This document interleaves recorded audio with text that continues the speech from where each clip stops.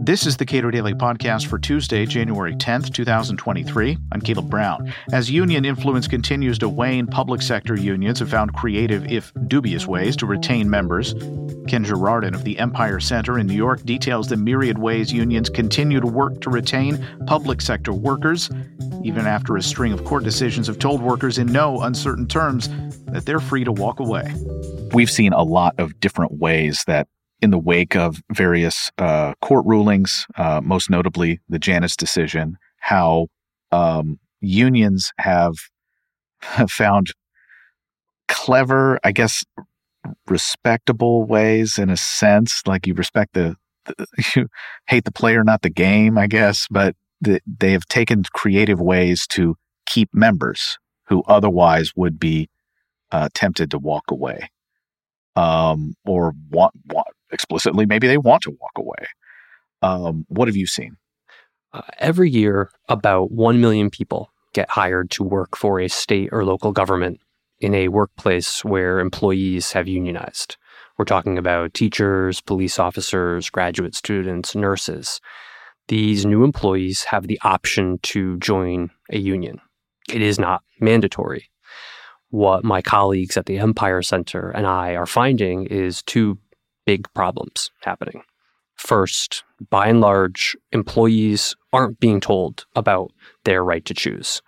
Their bosses, the employers, are scared of being called anti-union or facing state sanctions if they're seen as doing anything undermining the union. So they're afraid to tell people they have a right to choose, even if it means reading a section of state law to them. That means employees new to the job are getting a very one-sided view of things from a public employee union, which is a lot like a business concern, when they are hired. The second part about this, the newer problem, is that employers are agreeing in the union contract to leave the room during union orientation. No witnesses. We've seen this in New York, California, Connecticut, and we expect to start seeing it in other places. And what we've seen in New York in particular is the extent to which this opens the door not just to misinformation, but to coercion, where we've seen one union in New York City that was essentially telling new employees that if they don't join, they will be the only person at work who is not paying the dues. Obvious coercion. We saw another union that was giving out a $10,000 death benefit application. And only when you read the fine print did you find out you were agreeing to pay up to $800 per year to the union in dues for this free benefit. So there are all sorts of places where public employers need to be exercising their speech rights as prescribed in state law to tell employees that they have the right to not join the union. So I have seen in some other states the ability to either walk away from a union, or again, people not being told that they don't have to join in the first place, and they make it 1 month a year within a specific set of weeks that you can actually leave, and you have to file a very specific piece of paper, and that piece of paper is confusing about whether you're leaving or not. The unions do an exceptional job both at pressuring people to join and making it extremely difficult for them to leave. And we could talk about this if this were, say, one of those old companies where you sent them a penny and they'd send you 6 cassette tapes. It's one thing to say, it's an unsavory business practice, but we're talking about the government. We're talking about the people who have police power behind them, who have the ability to do whatever it is they choose to do. And when you take that power and you start manipulating it, as the unions have, to benefit them, you are inevitably going to violate the rights of the public employees who are being affected. And frankly, you're going to be working against taxpayers' interests, the interests of the public.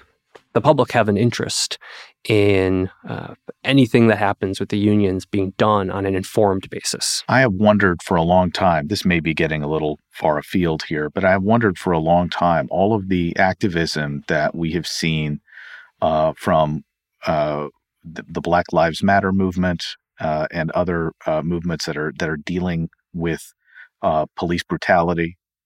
And in large part, a lot of those people, if you ask them, would say, I am pro-union.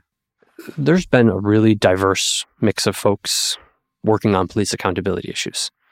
And some of them get it.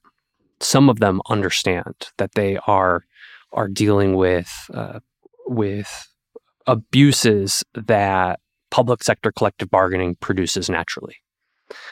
This, unfortunately, has been the minority of folks working on police accountability. I hope more people recognize it.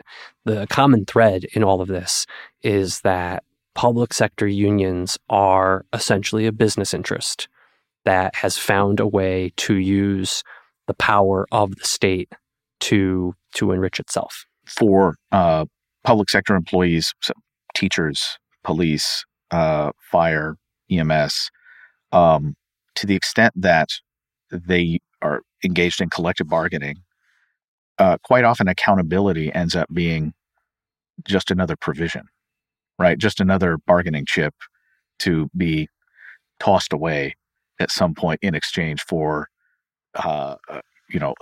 maybe a slightly lower salary or some other benefit that you might not get in order to not have to accept accountability. How pervasive is that? It's tremendously pervasive. You have all sorts of occupations where discipline rules and other accountability measures are just another subject of bargaining.